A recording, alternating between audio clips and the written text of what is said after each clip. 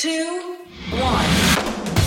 7 things you probably didn't know you need to know. I'm Jamie East, and this is the Smart 7. Good morning, everybody. It's Thursday, the 21st of January, and it's Hugging Day. Well, maybe Fist Bump Day. And a big happy birthday to Martin Shaw, Billy Ocean, Gina Davis, and Emma Bunton. 7. Yesterday saw the end of the Donald Trump presidency and the beginning of Joe Biden and Kamala Harris's term as President and Vice President of the USA. On the same Capitol steps where rioters stood 2 weeks before, Kamala Harris became the first woman to hold the position of Vice President. Repeat after me. I, Kamala Davy Harris, do solemnly swear. I, Kamala Davy Harris, do solemnly swear. That I will support and defend the Constitution of the United States. That I will support and defend the Constitution of the United States. Against all enemies, foreign and domestic. Against all enemies, foreign and domestic. Then it was Joe's turn. I, Joseph Robinette Biden Jr., do solemnly swear. That I will faithfully execute. That I will faithfully execute. The office of President of the United States. Office of President of the United States. And will, to the best of my ability. Will, to the best of my ability. Preserve, protect, and defend. Preserve, protect, and defend. The Constitution of the United States. The Constitution of the United States. So help you God. So help me God. Congratulations, Mr. President.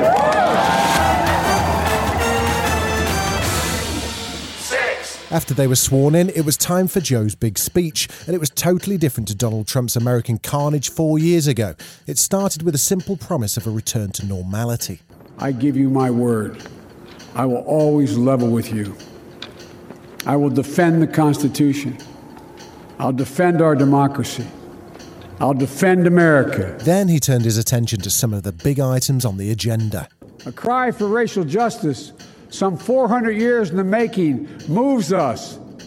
The dream of justice for all will be deferred no longer.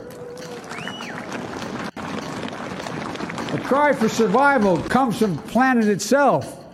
A cry that can't be any more desperate or any more clear. And now, a rise of political extremism, white supremacy, domestic terrorism, that we must confront and we will defeat. And finally, a call for unity. We can join forces, stop the shouting and lower the temperature. For without unity, there is no peace, only bitterness and fury. No progress, only exhausting outrage. It was another grim day in the UK's battle with COVID-19, with a further 38,905 new cases announced and another record number of deaths at 1,820. Boris spoke frankly and says there's more to come. These figures are appalling, and of course we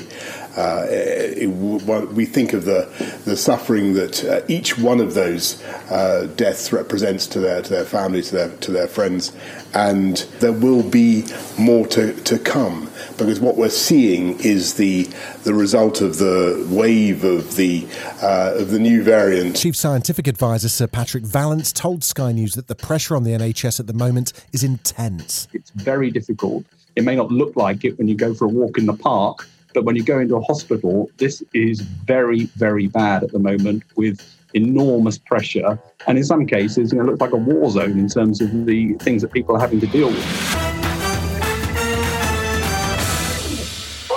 Priti Patel didn't have a great day at the office yesterday. She's still battling over an issue with the National Crime Database, which may mean that 400,000 crime records have disappeared, as she kind of explained to Piers Morgan. Just to clarify, you haven't found any yet? It takes time. We haven't found them right now. Okay. Wow. With our software so you've lost 400,000 crime records. Okay, but just to be... This is on one system. Let me just be clear. I understand, but you've lost fingerprints, DNA and arrest records for 400,000 people.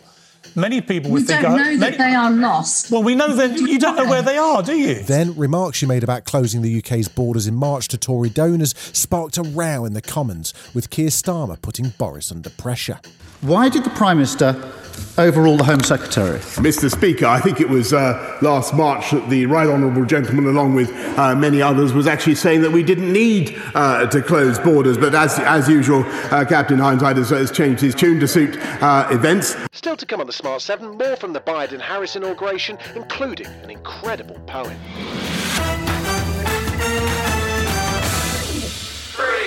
Both Man United and Man City played last night against Fulham and Aston Villa respectively, and both Manchester clubs won. The 3 points was enough to put Man United back on top of the table, and manager Ole Gunnar Solskjaer was delighted, but says he's not thinking about winning in the Premier League yet. We're not really thinking about this. We just got to go one game at a time and keep everyone healthy and fresh and then see where we are. It's such a unpredictable season anyway. For the rest of the reaction and more on Man City's game, check out our daily sports news podcast, The Sport 7.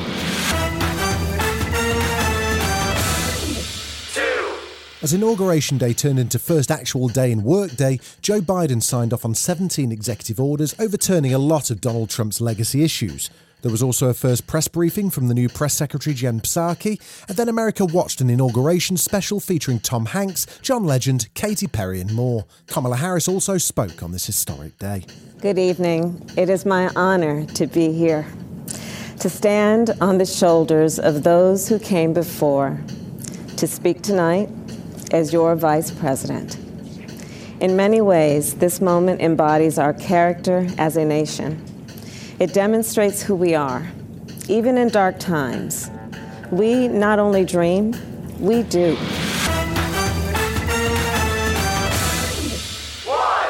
The moment of the day belonged to Amanda Gorman, who at only 22 is the youngest poet laureate ever to speak at an inauguration. She wrote the poem The Hill We Climb the night after the Capitol riots, and she stunned the crowd with her eloquent words. We will rebuild, reconcile, and recover in every known nook of our nation, in every corner called our country. Our people, diverse and beautiful, will emerge battered and beautiful. When day comes, we step out of the shade, aflame and unafraid. The new dawn blooms as we free it. For there is always light, if only we're brave enough to see it, if only we're brave enough to be it.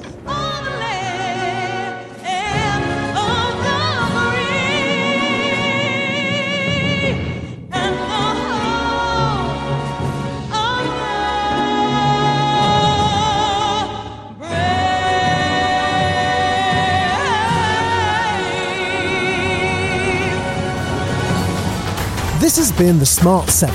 If you're listening on Spotify, do us a favour and hit the follow button.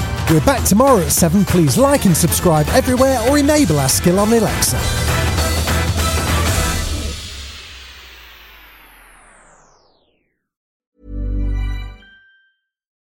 Join us today during the Jeep Celebration event. Right now, get 20% below MSRP for an average of $15,178 under MSRP on the purchase of a 2023 Jeep Grand Cherokee Overland 4xE or Summit 4xE. Not compatible with lease offers or with any other consumer incentive offers. $15,178 average based on 20% below average MSRP from all 2023 Grand Cherokee Overland 4xE and Summit 4xE models in dealer stock. Residency restrictions apply. Take retail delivery from dealer stock by 4/1. Jeep is a registered trademark.